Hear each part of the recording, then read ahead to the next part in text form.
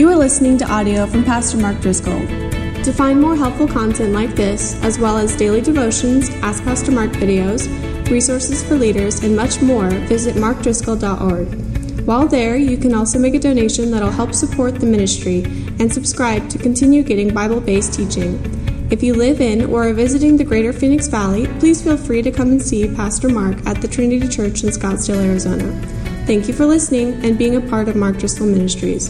And remember, it's all about Jesus. All right, we are in John chapter 1 today, starting right in verse 35. And the big idea is start with Jesus to understand God's will for your life. And I want to just consider this with you for a moment. Here we are. We're here on a Sunday, the day of Jesus' resurrection.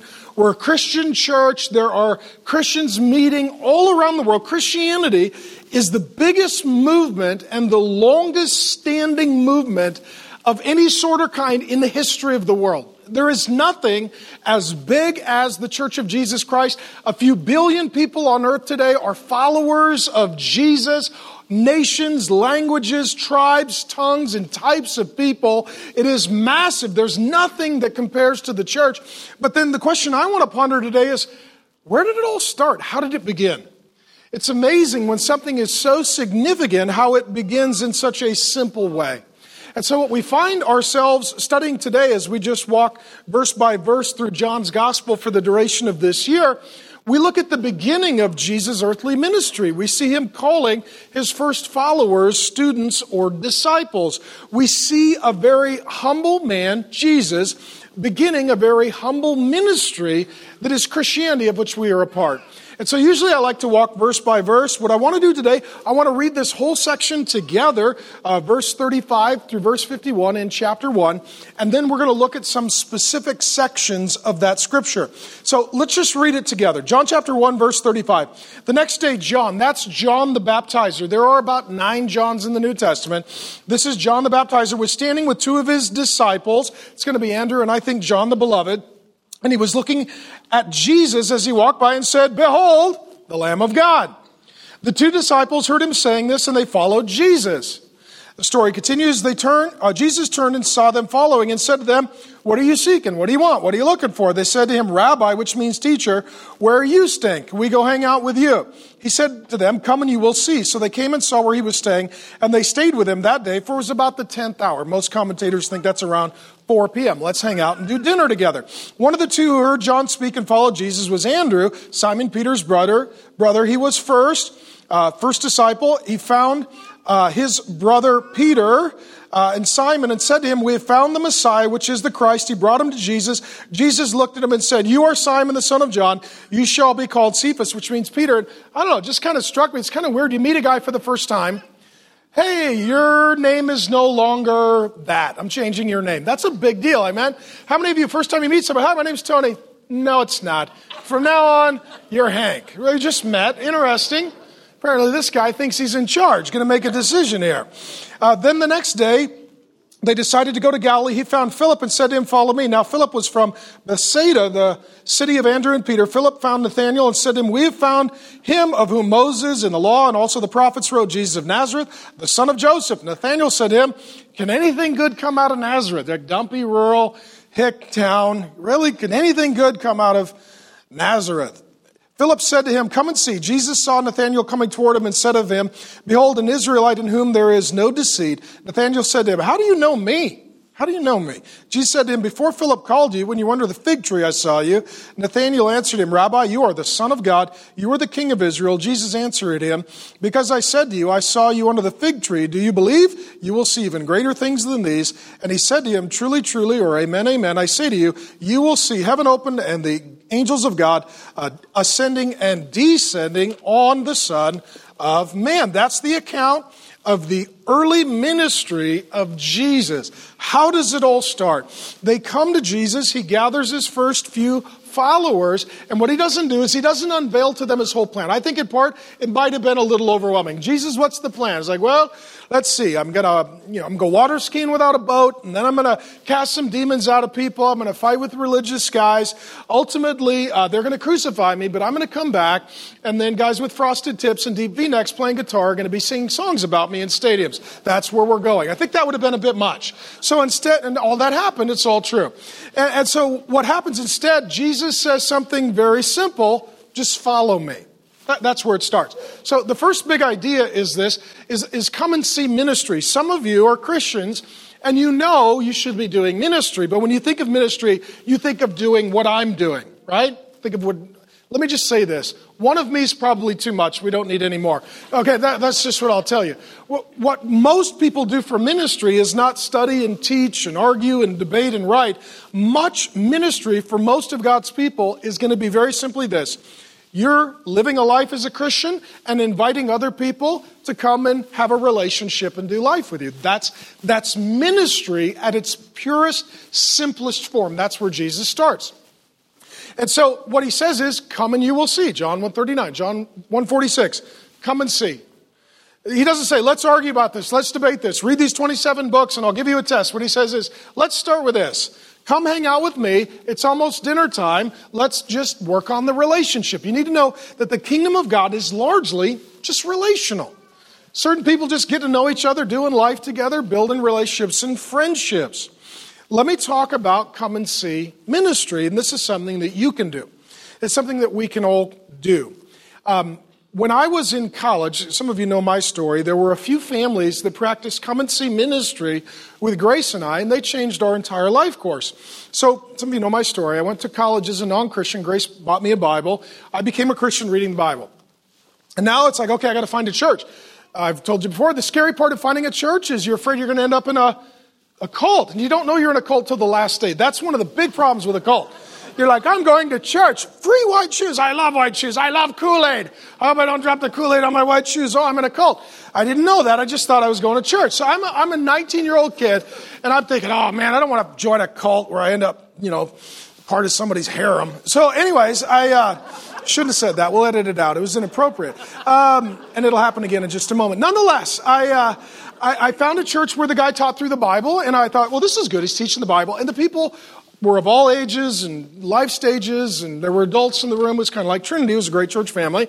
And so I thought, okay, that's cool. So I kept going there, and then I met this family, because I knew I wanted to marry Grace, okay? She's the girl I couldn't live without, and I knew we were going to have kids. We wanted to have a large family. So I'm thinking, I don't know what I'm doing. I got to find somebody who's married with kids, and I got to bird dog them. I got to learn from them. So there's this one guy, he's really tall, easy to see. He's got a wife who looks very happy. He's got a great personality, fun to hang out with. Everybody likes him. Knows his Bible really well. One of those old guys with a beat-up Bible. Let me just tell you, young guys, you find an old guy with a beat-up Bible, start asking him questions, okay? So what happens is, I approach him. He's got a lot of kids. Before it's all said and done, this family had 12 children. Wow. 10 daughters. 2 sons who never went to the bathroom in the house their entire life. Because this family only had 1 bathroom. So these boys were outside a lot. So I thought, this family must know something about marriage and parenting. So I approached him and I'm like, I'd like to get married. I'd like to be a dad someday. You seem to have a nice wife. Apparently you guys have a good relationship. These kids keep showing up. And so, can I learn from you? Is there a good book to read? And he's like, I don't know. He said, why don't you just come over for dinner? Come and see. I'm in college. I'm thinking, this is amazing. All I'm eating is cafeteria food at this point. I'd already put on 10 pounds as a freshman. And I said to Grace, I said, hey, they'll have us over for dinner. She had transferred out to be at my college at that point. I said, they'll have us over for dinner. This is a married couple inviting college students over for dinner. This never happens. So we went. And we showed up. They're at the edge of town, down a little driveway, out toward kind of an open field. They're kind of out in the middle of nowhere. And we show up in their little house, and we walk in, and it was a little piece of the kingdom of God. They loved each other. They're having fun. They're not a weird family. They're a fun family. Kids are in a good mood, helping with dinner, setting the table. Everybody's getting along. And I thought, this is actually a really wonderful place to be. This is a really wonderful family. And so then we sit down for dinner. And the kids are sitting on each side of me. I think it was little girls. And they each grabbed my hand, lifted it up, and they all started singing a song. And I didn't know the song. And nobody wants to hear this voice. So I just sort of took it in. I was like, this is different. They're singing. Like, this is a Von Trapp meal. This is amazing. And so, and then they all pray, and it was heartfelt, and it wasn't super. And then the kids are, they got a personality, and they're having fun. Everybody's laughing, getting along. I was like, well, this was really fun. Nice dinner conversation. And the kids help pick up dinner, and then we're playing games and visiting, and board games are out, and having a good time. And I just remember thinking, this is great. What a great family. And then the kids get their pajamas on and they come out and the little girl brings out her little kid's Bible and hands it to the parents and, hey, could you read us Bible stories? So they read the Bible stories and the kids are dressing up and acting it out and it's a big playtime and super fun. And then they all pray together and then the kids go to bed. And I remember getting in the truck with Grace thinking, that was awesome. That was awesome. Like, every kid should grow up in that environment. That was awesome. We've stayed in touch with this family. They now have, I know this is going to shock you, a couple of grandkids. And they love the Lord. The kids love the Lord. It's still a loving, close family. Our kids have now gotten to know their kids. We've stayed in a relationship over more than 20 years. Beautiful, wonderful, joyful, godly family. Come and see. There's a lot of things that you can't learn unless you're there to observe and experience. You can read in a book certain things, but you can't really understand how to do them until or unless you see someone else do them. This family was a huge gift to us. So we decided they need a date. These people need a break. So we just told them, hey, we'll watch your kids every Friday. You guys can go on date night. We'll babysit for free. And if you're single, let me tell you this. Practice on other people's kids. That's crucial.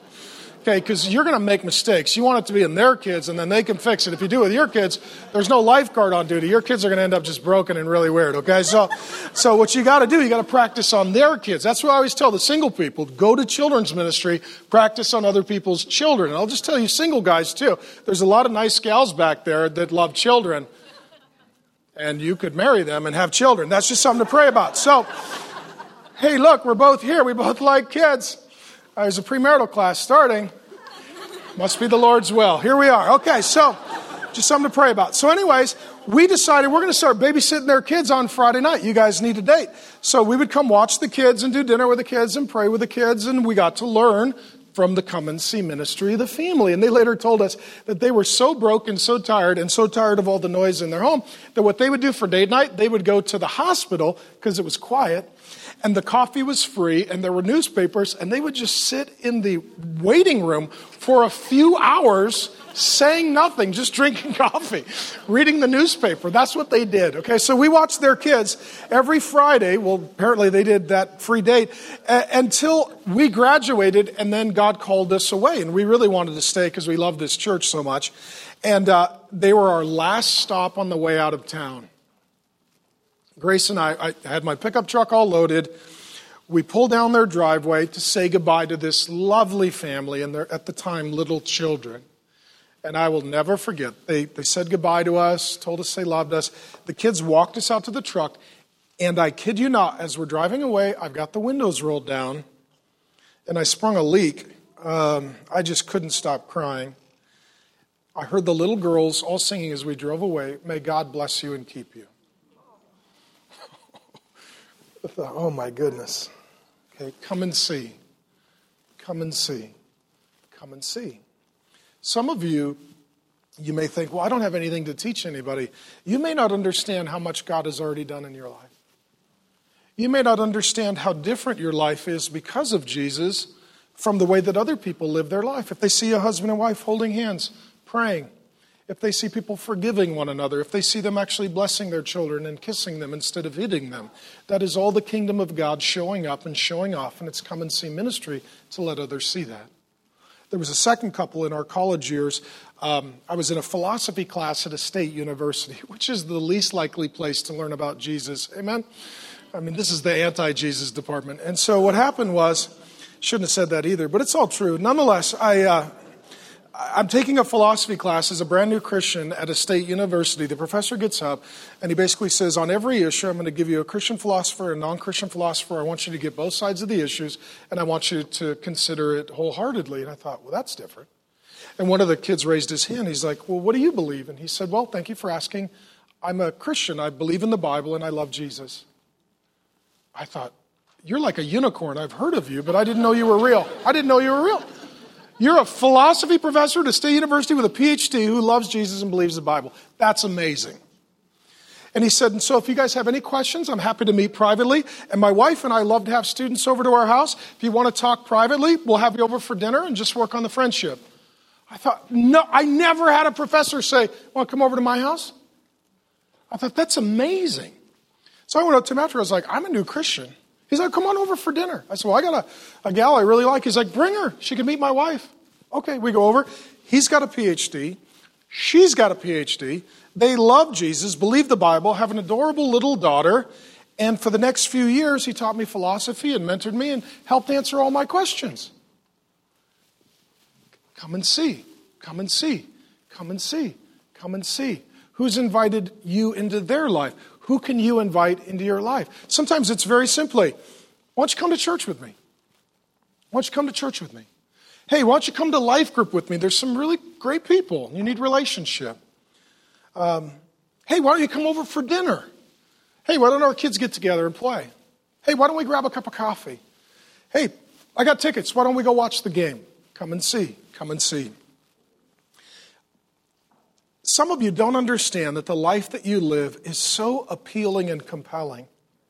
And the people that have not tasted and seen that the Lord is good, right, they are starving for hope. And so I'll give you one more story on this point. Some years ago, there was a gal that became a Christian. She was a teenager. She was part of our previous ministry, and Grace and the kids had a heart for her. She came from a difficult home. And so they would pick her up, take her to church, take her home.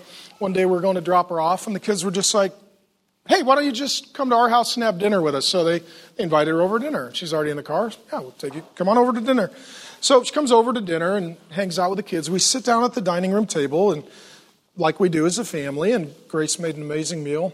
And we're sitting there like we pray. And, hey, any thankful prayers? What are you guys thankful for this week? And what's God teaching you? And we're just having fun and joking and eating. And this gal is sitting off to my right, and she's very quiet, and she seems very ill at ease. And I looked at her, and I said, are you okay? Is there something wrong? She said, no, everything's fine. She said, I just feel really weird. I said, why is that? She said, I've never sat at a table and had a meal with a family in my whole life. I said, you've got a mom and a dad, and you've got siblings. She said, yeah, and we've never sat at a table and had a meal together. She said, we'll grab food different times, eat in our room, watch TV. I said, Thanksgiving, Christmas, birthday? She said, never. Never sat down and just saw a family have a meal. And she said, and then when you guys prayed, she said, I have never seen a family ever pray together in my whole life. She said, so I like it. She said, it's just weird for me, and I'm trying to figure it out. You know what that is? Come and see. Ministry is come and see. Jesus' ministry starts with come and see. Come and see. Come and see. Then, as Jesus is calling the disciples to himself, that means follower of him, what I want you to see is my next point. Firstly, that Jesus is the only path to salvation. Okay, we're going to learn this in John 14:6, a little further down the book. He says, I am the way, the truth, and the life. No one comes to the Father but by me. So the only way to heaven, the only path to heaven is Jesus.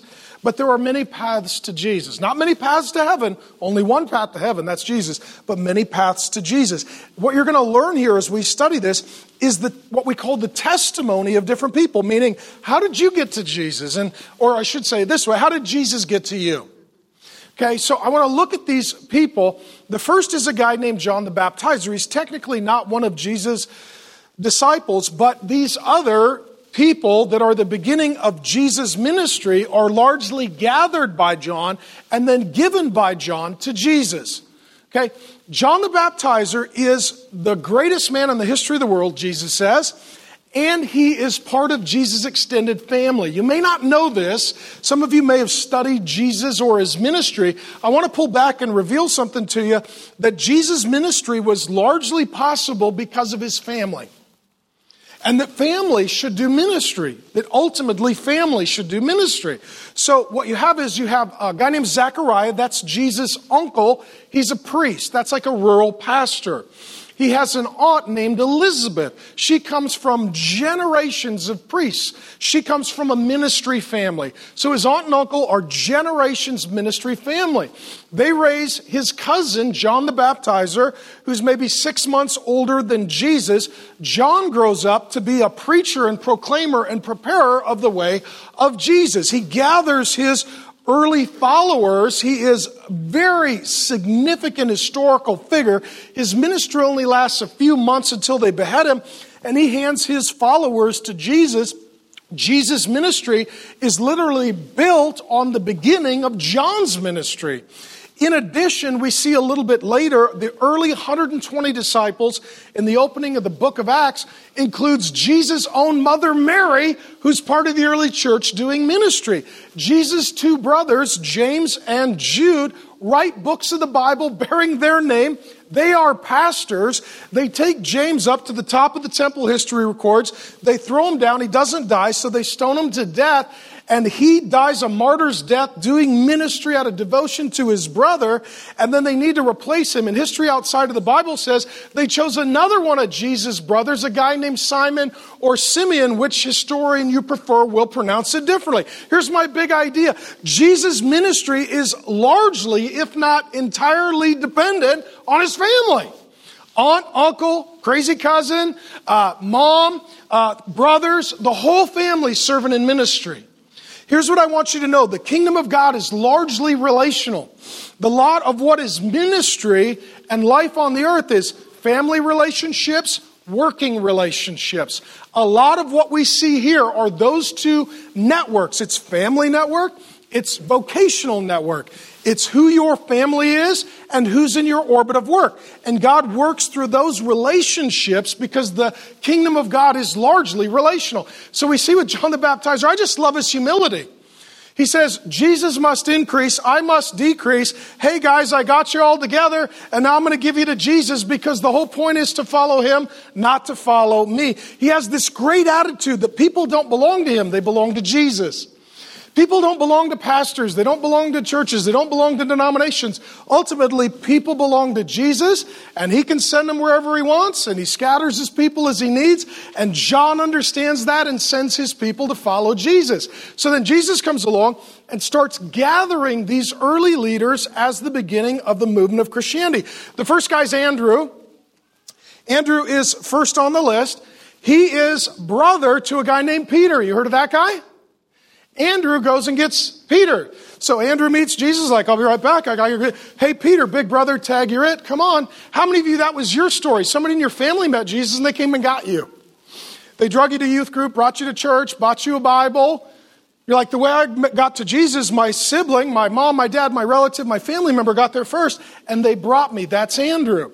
Andrew also works in a fishing business with two other guys, James and John. They're co-workers. So Andrew becomes the guy. He brings his brother and he brings his co-workers. How many of you came to Jesus because of somebody you met through work? They're like, you want to come to church with me?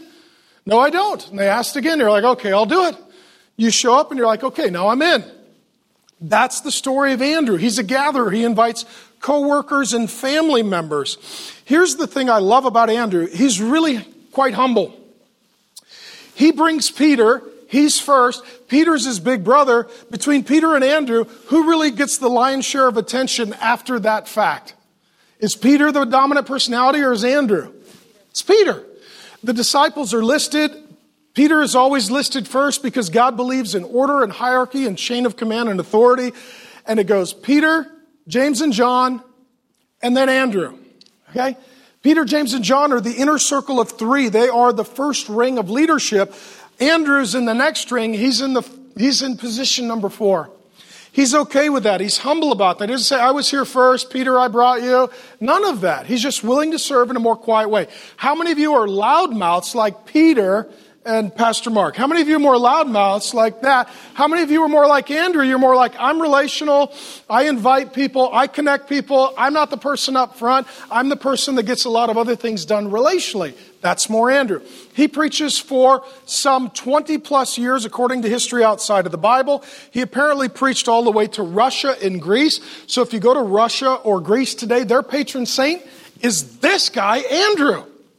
Furthermore, they went to crucify him, and rather than nailing him to a cross as they did Jesus, they tied him to more of a cross that is shaped like an X. So to this day, this is called St. Andrew's Cross. He hung there for a few days until he died a martyr's death. That being said, what happens as well, that symbol is now part of the Scottish flag. If you're Scottish and you've seen the Scottish seal or flag or emblem, it has Andrew's cross. There's a place in Scotland in his tribute called St. Andrews. That's where one of the big golf events is. One of the oldest English-speaking universities in the world is St. Andrews. All of this is to this guy. Here's what I'm saying. I know I'm excited, and I apologize for waking you up, but it's just crazy because somebody can meet Jesus and their whole life pivots. You're like, I didn't know they were going to do that. I didn't know they were going to be that. I didn't know God was going to use them for that. You just never know what happens when somebody meets Jesus. They become a new person. They get a new life. They get a new power. They get a new destiny. They leave a new legacy. That's what Jesus does. That's the story of Andrew. Next guy on the list is John the Beloved.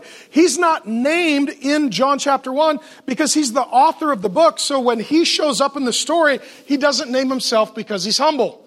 Others will be like, well, I was there and I cast out the demon. You're welcome. My name is John. I'm very humble. He doesn't tell us about his achievements or accomplishments. He's humble. So he doesn't name himself, but John the Beloved is included, and he's relationally connected to Andrew. John the Beloved is the youngest of the disciples. All the other disciples die. He's the last living, highest spiritual authority in the earth. He writes 1st, 2nd, and 3rd John, the Gospel of John that we're in this year, and the book of Revelation. He is a powerful, significant leader. And everything you need to know about him, you see at the cross of Jesus. Jesus being crucified, dying in our place as our substitute for our sins. He looks down, and there's his mom. How many of you are moms? Moms? Okay, your firstborn. 1, 2, 3, 4, 5, 6, 7, 8, 9, 10. 10 fingers, 10 toes. You love your kid. Your kid loves the Lord. You got great visions for their future. And now you're in shock because your kid is being crucified openly, shamefully, publicly. The 10 fingers and 10 toes, they now have railroad spikes driven through them. And you're looking, oftentimes people were crucified at eye level. You're looking at the face of your firstborn, beloved son, crucified.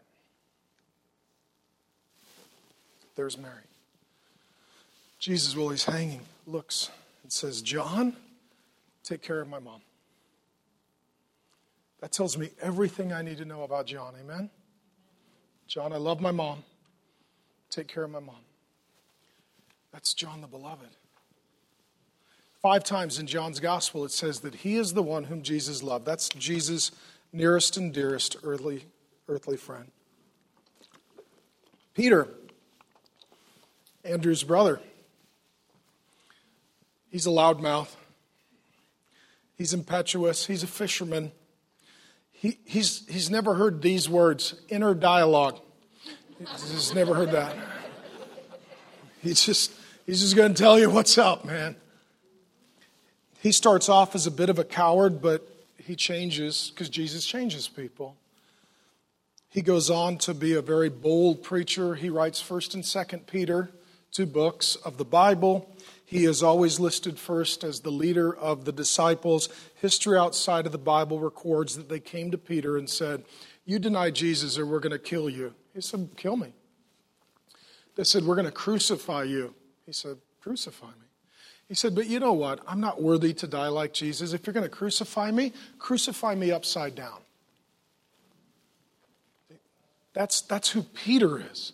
This powerful, bold, transformed person. And it starts with, hey, why don't you come hang out with Jesus and let's do dinner together. The next guy on the list is Philip. We don't know a whole lot about Philip.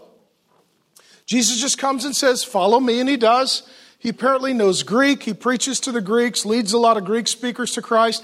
Some historians say that he made it all the way to France, and his preaching ministry lasted about 20 years. And we don't know a lot about him other than he was faithful.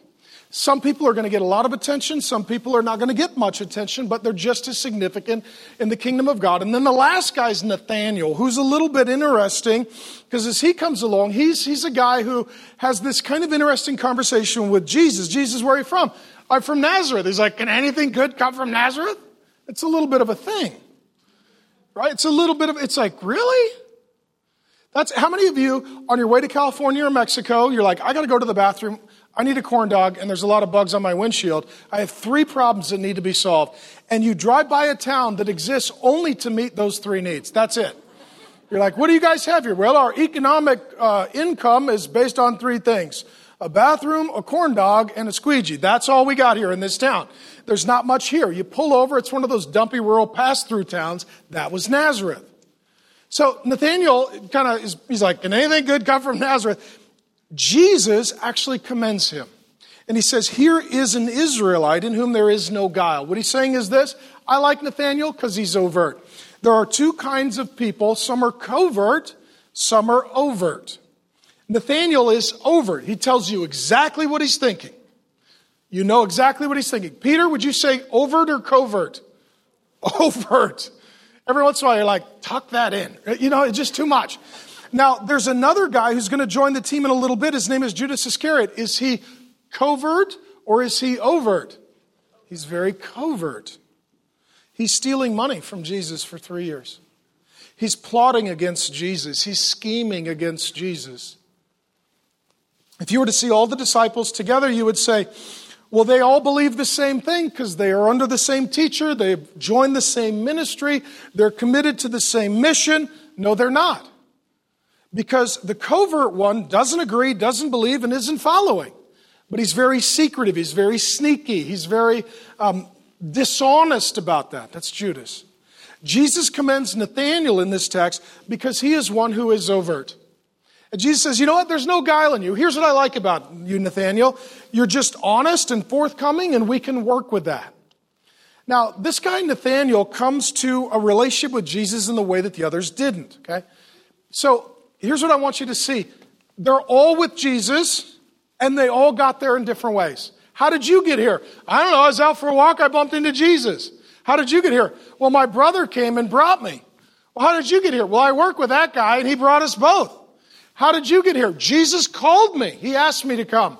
How did you get here? I got a miracle. That's what Nathaniel got. Nathaniel comes to Jesus, and Jesus is like, I know you. Nathaniel's like, I never met you. Who are you? Jesus says, no. I know what you were doing right before this. What was I doing? You're out in the middle of nowhere all by yourself under a fig tree, thinking about Genesis 28, where God is in heaven and there's somebody on earth and there's a ladder and the angels of God ascend and descend up and down the ladder. That's what you're thinking about all by yourself under the fig tree. And I know who you are. I know what you were thinking. And the one you were thinking about is me.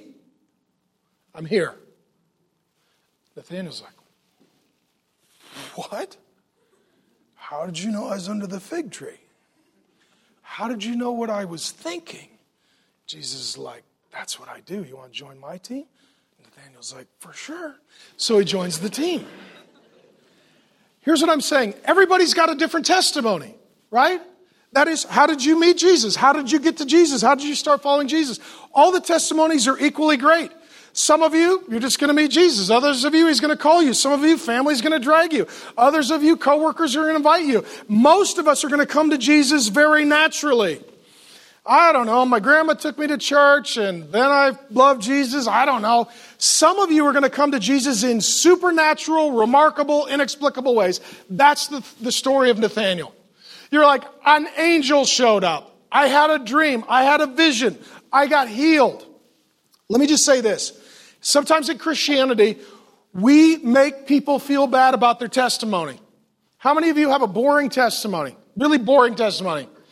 Right? And you were the kid, you're like, yeah, I love Jesus, and one time I didn't go to bed on time, but other than that, I've been a pretty good kid. And then they brought me to youth group, and they brought a kid up, and this kid was like, I ate my dad after I stabbed him in the eye. And then they sent me to prison, and I shanked a guy when I was 11. Now I met Jesus, and I had a crusade in a stadium, and Billy Graham called and said I did a very good job. And then the homeschool kid's like, that's a really good testimony. I should stab my dad in the eye. Shank some people. Right? No, it's okay. None of this should have been said. But how many of you have heard, they bring up on the stage the testimony, and hear the testimony, you're like, I don't even have a testimony. That bin Laden kid, he killed it with his testimony. Okay, so how many of you parents want your kids to have a boring testimony? Amen? Oh, all the hands went up really quick. All of a sudden, it was a room full of Pentecostals like, whoop, both hands up. A boring testimony is fantastic. I want my kids to have a boring testimony. Yeah, we love Jesus, and we still love him, and we're going to love him forever. There's nothing wrong with a boring testimony, right? You ever been to rehab? No. Yay! That's what your parents are thinking. Don't feel bad about your testimony. Amen? This is fun. This is my job. This is amazing. Okay, so this is all of their testimonies. Some of them are pretty normal. Some of them are supernatural and really extraordinary. Just be happy that you got to Jesus. Here's the big idea. They all got their different ways, but they all got to Jesus. All that matters is you're with Jesus. Amen? Amen. That's all that matters. They're with Jesus. That's all that matters. Well, Nathaniel, he probably preached in India, Turkey, ancient Armenia by the Soviet Union today. He was crucified. He finished strong. It doesn't matter where you begin. It matters where you end. It doesn't matter how you got there. It just matters who you're rolling with. That's the big idea. Jesus is the path to heaven, but there are many paths to Jesus. All right. That being said, let's move to the next section. Jesus is looking for followers. Jesus says, John 1:43, and he's going to say it more than once, follow me. Follow me. What does that mean? Well, firstly, it means Jesus doesn't follow you. Some of you are frustrated with Jesus because he stinks at following. You're like, Jesus, come on. She needs to date me. And he's like, nope, that's not where we're going. You're just telling Jesus, this is my job. Come on, give me this job. Jesus is like, I don't follow well. Some of you are frustrated. Some of you are frustrated with Jesus. You're like, Jesus, you follow terribly. He's be like, yeah, it's because I'm the leader. I don't follow you. This is one of the keys to Christianity. I'm going to let you in a little secret. You're not in charge. You're not going to die and give an account to a mirror. Here I am. It's not going to go like that. Right? To be a Christian is you're not the one in charge. You're not the leader. You're the follower. You're the follower. Jesus is the leader. He's the authority. Okay? So what does it mean to follow me? That's what Jesus is saying. Follow me. What this is not just believing in Jesus, but it's following Jesus. Some of you have been told, oh, you're fine. You believe in Jesus. It's great to believe in Jesus and then for the rest of your life to follow him. One of my first funerals, this was like 20 years ago, I was a senior pastor. I was young. I didn't know what I was doing. Guy dies, and they're like, come to the funeral. I show up, and there's another pastor they want us to co-officiate. He's an older guy. So I'm like, well, what are you going to say? He's like, well, I'm going to tell him, the guy went to heaven, reassure them all, make them feel good. I was like, really? Did you know this guy? I mean, I'm not ready to put this guy in heaven. I'll just say that. Right? I'm not. I'm just, okay. And so the guy's like, well, the other pastor, he's like, so what are you going to do? Tell him all he's in hell? I was like, okay, probably not. I can't put him in heaven. I can't put him in hell. Jesus decides who goes to heaven and who goes to hell, right? Because as a pastor, my job is not to play duck, duck, damn. That's not my job. Right? So I don't play duck, duck, damn. All right, it's not my job. I said, but here's the deal. I said, why would you tell everybody that this guy died and went to heaven? He's like, because when he was a kid, when he was a baby, he was baptized. When he was a little kid, he prayed a prayer, said he believed in Jesus. I said, yeah, but after that, following Jesus, I didn't see, there's not one step that we're aware of. This guy didn't use the Lord's name unless it was in vain, and he hit his thumb with a hammer, right? This is a guy who didn't own a Bible, never went to church, never prayed, wouldn't have anything to do with God. He was a surly, mean, very unhappy guy. He never told his kids about the Lord, never took his kids, like nothing. And he died 60 years after he prayed the prayer. So I said, I don't think I could put the guy in hell, but I don't want to get up and say, he's in heaven and you're all fine. I said, because there may be some people here who are thinking the same thing. Like, as long as one time I rubbed the lucky rabbit's foot and tapped my head 3 times and said amen, then I get to go to heaven. That's superstition. That's not relationship. I said, so what I want to tell people is, hey, guys, someday you're going to die. And make sure that you're following Jesus so that that last step is the best step. And you get to enter into God's eternal kingdom. And the only way to really feel certain about that day is to be following him every day along the way. Well, the guy didn't agree. He gets up, he's like, well, we know he's in heaven now, and you all have nothing to worry about. Now Mark has something to share. I was like, yeah, this is what Mark has to share. Right? Here's what I want to tell you. If you're not following Jesus, you should be concerned. Okay? Now, I'm not saying you're going to hell. I'm not saying you're going to heaven. That's above my pay grade. Jesus makes those decisions. But those who are walking with Jesus, following Jesus, in relationship with Jesus, should have an assurance that others do not have. What does it mean to follow Jesus? Well, it's very practical. It's, Jesus, where do you want me to work? Who do you want me to marry? What do you want me to do? Where do you want me to live? Where do you want me to study? Like, it's, Jesus, I'm following you. Where do you want me to go? And what sin is where we're going somewhere that Jesus isn't leading us. Right? So some of you are single. You're in a relationship you shouldn't be in. You're like, I like her. She's hot. And I'd say, so's hell. So hell. There's something to pray about. But it's like, well, did Jesus lead you into this relationship? No, but I'm telling him, come on, Jesus, join the relationship. And Jesus is like, that's not where I'm leading you. That's not what I'm leading you to do. Following Jesus is very practical. Let me say this too. We like to say that at the Trinity Church, the key to following Jesus is for every one of you to figure out, what's my next step? Jesus says, follow me. The Bible uses the language a lot of walking with the Lord. Same thing. Some of you, it's, I need to buy a Bible. First step. I have a Bible. I need to find it. Right? I need to find it. And then open it. Right? And not just write damnation on the cover in the dust. Okay? Some of you, it's like, I need to pray because I really don't talk to the Lord. I need to pray. Some of you, it's like, I need to just figure out what church I'm going to be in and just park myself there and grow. Some of you, I need to get in a life group and do life with other people and start to live in relationship. Some of you, you're like, there's issues in my life that I really need to dig into the Bible and learn because those are pain points presently. Some of you, it's financially. I need to start giving and learn to be generous and steward my resources under the Lord. Some of you, it's I need to invite others to come and see and not just live a personal relationship with Jesus, but invite others to be in relationship with me as I'm in relationship with him. Here's my thing. I don't know what your next step is. But I know for every one of God's children, there is always a next step. Amen? There's always a next step. And even after the first service, I had somebody come up and they're like, I figured out my next step. I said, great, what is it? They're like, I want to buy a Bible and start reading it. That's amazing. I had somebody else come and they say, I feel like God's calling me to move and it's time for me to, make a life pivot. And that's my next step. I was like, that's great. Somebody else came up and they said, I know what my next step is. I said, what is that? They said, I don't pray. I would say that I believe in God, but I actually don't talk to him. So I'm going to get up early, starting tomorrow, and I'm going to pray every day. I'm just going to meet with Jesus first and talk. You know what I said? That's amazing.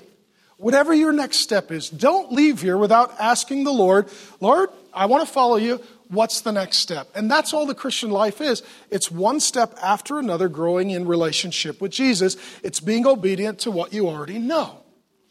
Okay, the next thing I want to look at, and it's going to take me a little bit of work, is what does all this text say about Jesus?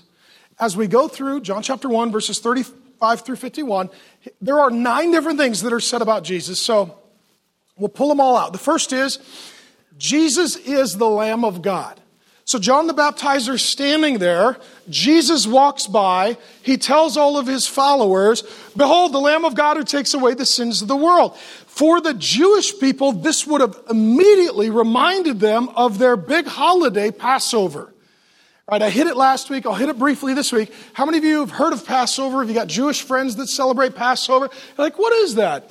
Well, way back in the Old Testament, the second book of the Bible, Exodus, God's people were held in bondage and slavery under a bad king named Pharaoh, who was worshipped as a god, and he enslaved God's people, a nation of a few million. He mistreated them, and God wanted to deliver them so that they could be free to worship him. But because God is so loving, so gracious, so compassionate, so merciful, so kind, he gave ample opportunity for the entire nation, starting with the Pharaoh down, to have a change of heart and mind and to come into alignment with the real God. Some of you know the story. It says on occasion that Pharaoh, the leader, hardened his heart. On some occasions it says that God hardened Pharaoh's heart. And the question is, which is it? Do we harden our own heart, or does God harden our heart?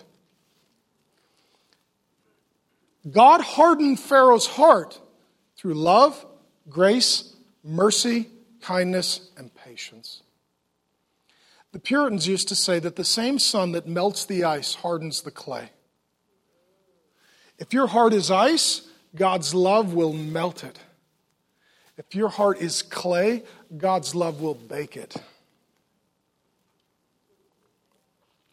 Rather than saying, I'm not the real God, I need to listen to the real God, Pharaoh and the Egyptians said, we are in authority, God is not. We will not obey God. We will prove God wrong. And they declared war on God. And so God sent a succession of plagues, one thing after the next, just sort of turning up the volume. Listen, pay attention, this is serious. And it culminates through Moses, God's servant, preaching the last plague, the killing of the firstborn. And there's a death angel. You need to know this. Some of you are spiritual, you like angels, you believe in angels. You need to understand there's a death angel.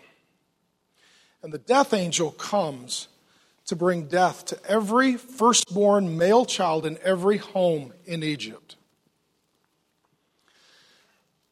The only place that death does not come is where a lamb was slain. That's the Passover. That they would take a lamb without spot or blemish, showing sinless perfection. The family would confess their sins over the animal. It was a substitute. They're now seeing their sins imputed or reckoned to this animal who's a sacrificial substitute. That animal, though innocent, is then slaughtered. Their blood is shed in the place of the guilty sinner. All of this is an act of faith. The blood of the lamb is then literally used to paint the door posts and entryway to the home. So as the death angel comes to every home in the nation of Egypt, bringing death to every firstborn male son, with one exception, those who are covered by the blood of the Lamb. Those who are covered by the blood of the Lamb. And they are spared. And the death angel does not visit that home. And they have life and redemption. This set in motion the Passover. And all of that was to prepare for the coming of whom? Jesus. And John says, there he is, our biggest holiday every year. We've been wondering when the Lamb of God who takes away the sins of the world would show up. Hey guys, there he is. Behold, the Lamb of God who takes away the sins of the world. That's Jesus. If you're here, here's what you need to know.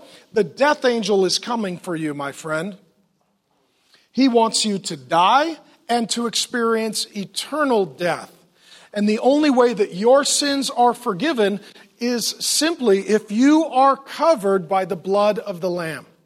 His name is Jesus Christ.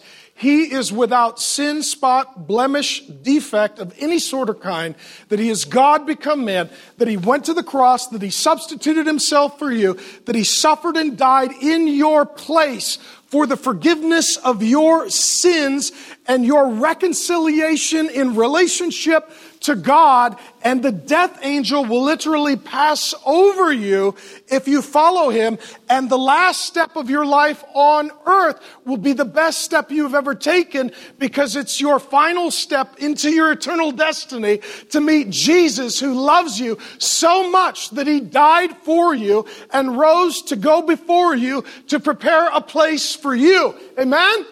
That's our Jesus. You should get more excited. This is crazy. I don't know. Let me just say, you can give feedback. You could say, amen, yes.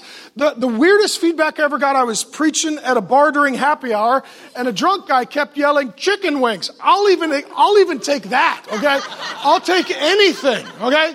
This is not a Librarians for Christ meeting, okay? This is not. This is church. We learn about Jesus. And if later on you're going to get excited because your team takes a dead pig over a chalk line, you can get excited that God loves you, okay? You can just do that. Something to pray about. Okay. We learn in here too that Jesus is rabbi. What does that mean? Teacher. And here's firstly what that means. We got a lot to learn.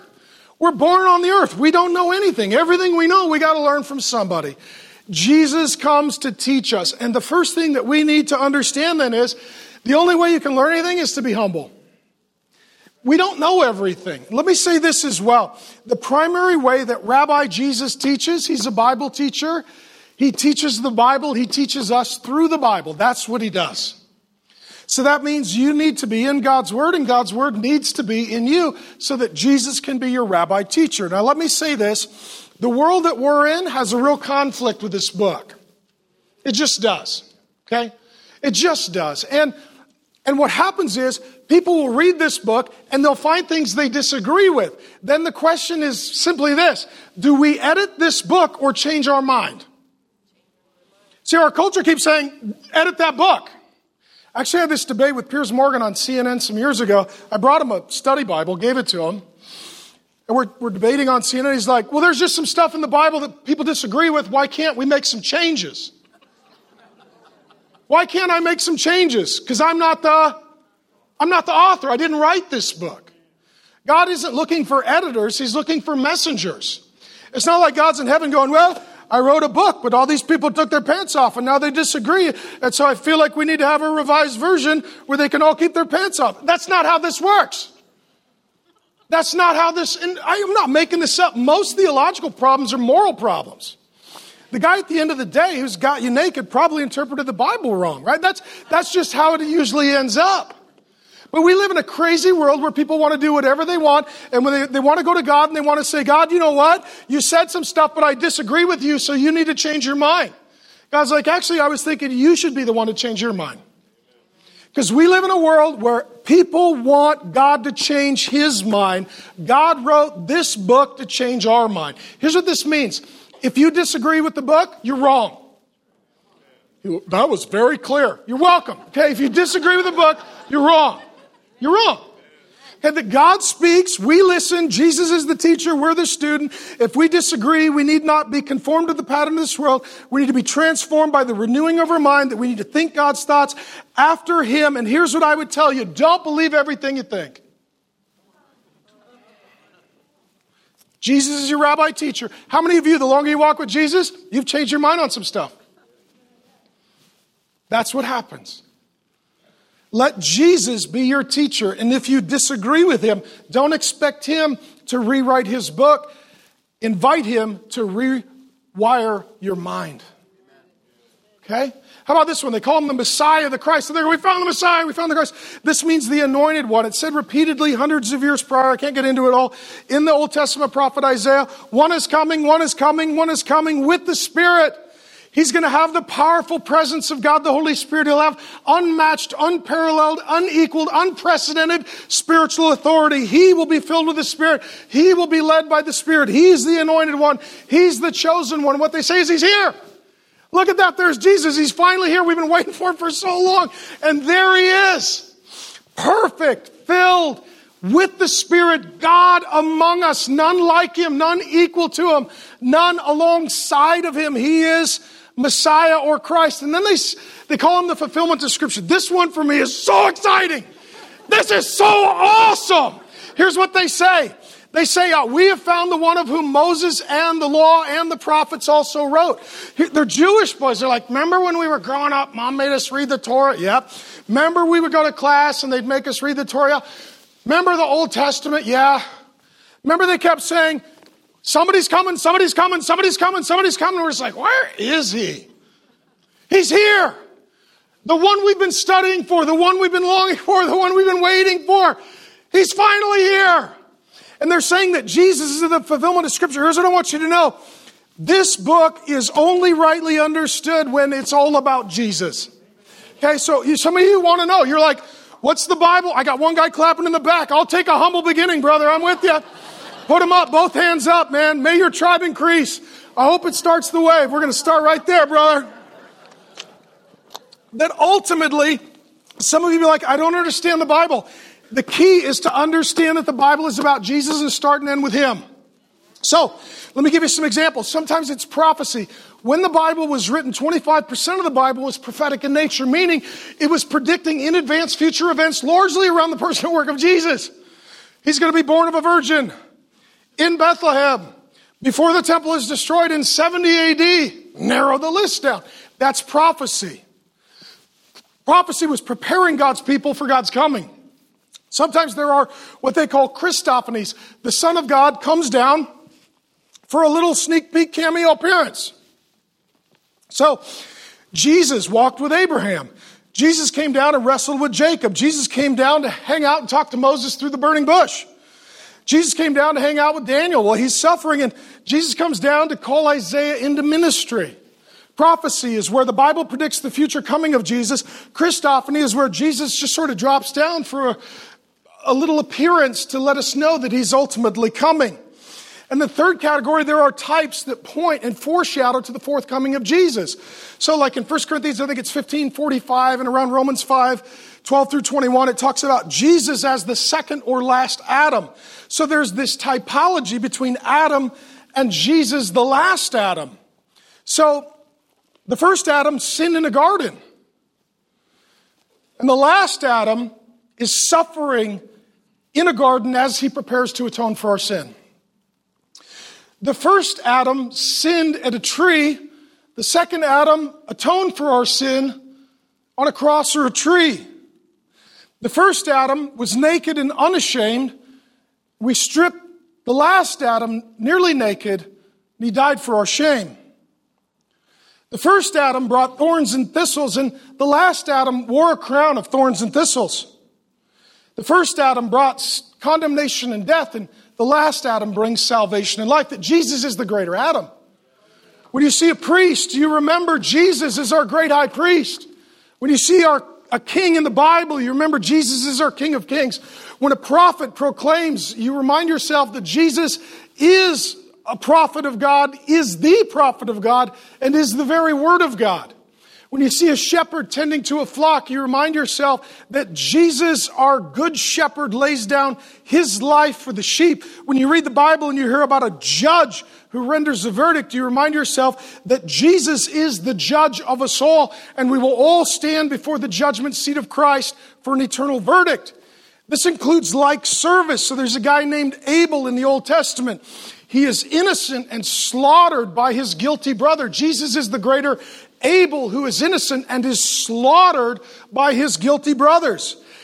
Abraham left his father's home so that there could be salvation. Jesus is the greater Abraham, leaves his father's heavenly home to relocate to earth for our salvation. There is a guy named Isaac. He is a beloved firstborn son, and he carries wood on his own back to come to the place where he would willingly lay down his life for his father. And Jesus comes as the greater Isaac, willing to lay down his life, and carries his own wood, the cross, on his own back. There's a guy named Jacob who wrestled with God, and then Jesus comes as the greater Jacob, wrestling for God's will in his life in the Garden of Gethsemane before he goes to the cross. There is a guy named Joseph who is betrayed, abandoned, thrown in a pit, and left for dead by his jealous brothers, he ascends out of that hole to a kingly position, ruling and reigning from the right hand of him who is in authority, forgives them and brings salvation to the nation. Jesus is the greater Joseph. He was thrown in a deeper hole. He was betrayed by worse brothers. He was falsely accused. He got out of that pit. He ascended to the right hand. He forgives those who have murdered him. And he brings salvation not just to a nation, but to all the nations, because Jesus is the greater Joseph. Along comes Moses, who is an unlikely leader. He is a proclaimer and prophet of God and a deliverer of God's people. Jesus comes as the greater Moses, proclaiming the word of God and liberating God's people, not just from slavery to Pharaoh, but to Satan and demons and sin and death, so that we can be free to worship him, because Jesus is the greater Moses. There's a guy named Job who is innocent, and he suffers unjustly demonic, satanic attack, and he remains devoted to the Lord through his suffering, and God uses him as a picture of the greater Jesus who undergoes satanic, demonic attack, and just like Job, didn't get any help from his friends, but went through it alone because he has integrity that is unprecedented, because Jesus is the greater Job. Along comes a guy named David, who is a shepherd boy, and he becomes a king.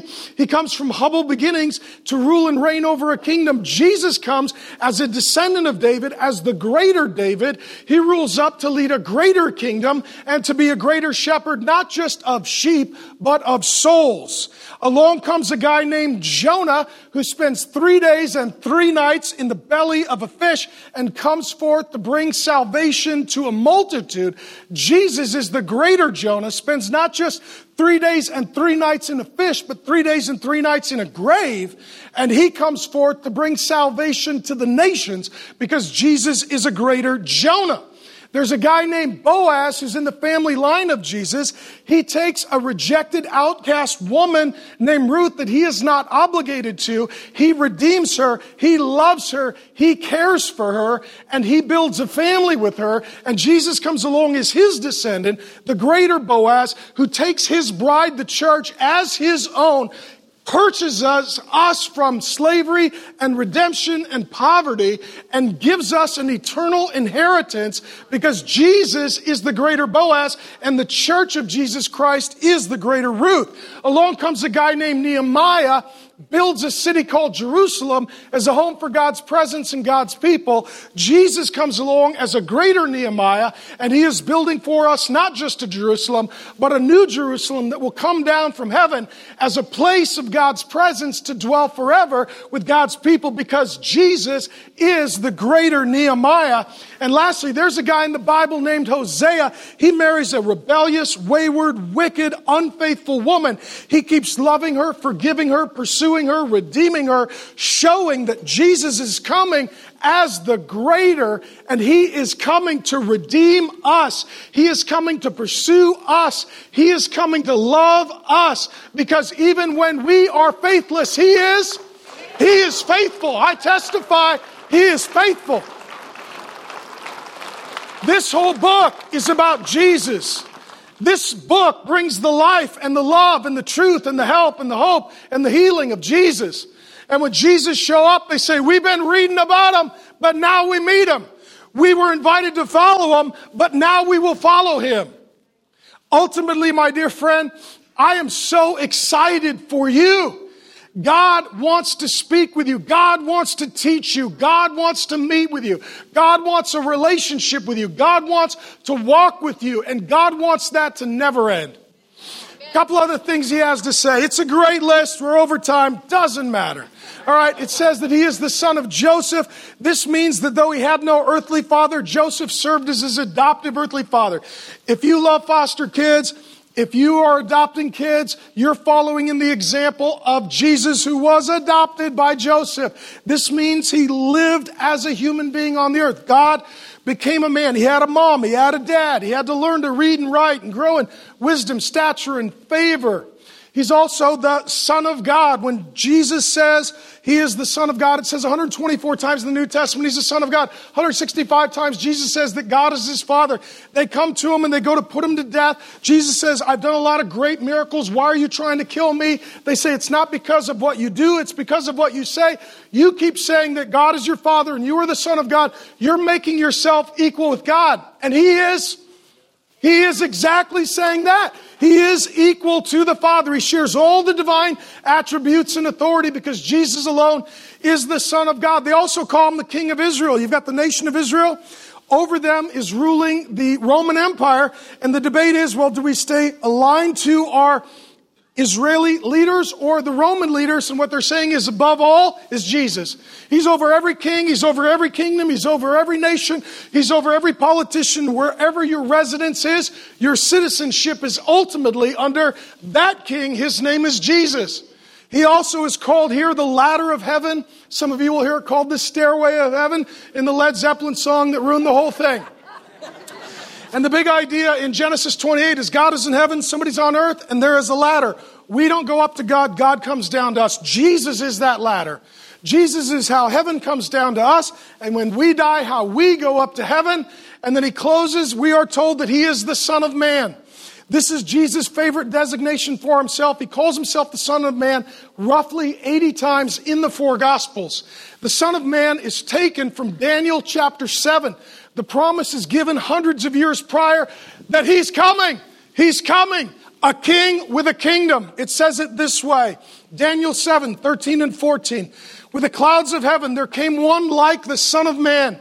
He came to the Ancient of Days, that is God the Father, and was presented before him. And to him was given dominion and glory and a kingdom that all peoples, all nations, all languages should serve him. His dominion is an everlasting dominion which shall not pass away, and his kingdom is one that will not be destroyed. The promise was given. The king is coming. The kingdom is coming. And my dear friend, here at the Trinity Church, this is so important for you to understand. There's only two ways to live your life. Culture up or kingdom down. Culture up. We live in a world that is having parades for things that we should be having funerals for. We are proud of things that we should be ashamed of. That we are doing things that we should stop doing, that we are believing things that we should stop believing, that these are not the ways of Jesus. This is not what the followers of Jesus believe. This is not how the followers of Jesus behave. Let me tell you this, your culture, every culture will come to an end. And ultimately the kingdom of God will come down. That our king right now is ruling and reigning. That our king is alive and well. That our king is bringing his kingdom to this earth. And when our king comes, anything that is disobedient and disregarding of that king and that kingdom will pass away. That ultimately Jesus taught us to pray, thy kingdom come, thy will be done on earth as it is in heaven. We live our lives, dear friend, kingdom down, not culture up. Some of you here today, you need to know that this may be your citizenship, but ultimately your eternal citizenship is in God's kingdom. That means that today, this is merely your residence. But when Jesus comes, that's your eternal destiny. I want you to start to think, behave, believe as citizens of the kingdom, as ultimate allegiance to the King. And let me say this as well. I have so much joy for you, so much hope for you. I'm so excited for you because I know who you will be when Jesus is done with you. You're going to be the perfect you, the forgiven you, the healed you, the redeemed you, the free you, the full you, the true you. That's who you really are. That's where you really be. So because Jesus is our King, what we say is, since that's where I'm going to be, I want to start to live for that kingdom. Since that is who I ultimately and eternally will be, that's who I want to start being today. And I want to start following Jesus. I want to put old things behind me, new things before me, one thing at a time. What do you got next, Lord Jesus? What do you got next? What do you got next? When do I get home? When do I get home? Amen? All right, so we're going to worship. We're going to take communion, remembering Jesus, the Lamb of God who takes away the sin of the world. You're going to step forward, and that's how you begin following him. We're going to sing and celebrate. I'll invite the band up. Let me say this. You're the band. The band doesn't perform for you. We're the band. We all perform for him. Amen? We're all here. You're all part of the band. You're all part of the band. So we're going to sing and celebrate because you know what? Ultimately, worship is what God's people will be doing together forever in the kingdom. Amen? And so we're going to gather in God's presence. We're going to be God's people. We're going to sing God's praises. Father God, as we get our hearts ready for worship, as we get our souls ready for worship, as we get our minds ready for worship, God, we invite you to be here in our midst. We invite the King and the kingdom in this place. Lord God, we come to celebrate the person and work of Jesus. For those, Lord God, who need to take a first step, I pray they take it today. For those who have a next step to take, I pray they take it today. And Lord Jesus, thank you that you have pursued us, that you have loved us, that you've revealed yourself to us. Thank you that this world is passing away and that our King is coming. And Lord Jesus, until we see you, may we follow you in your good name. Amen.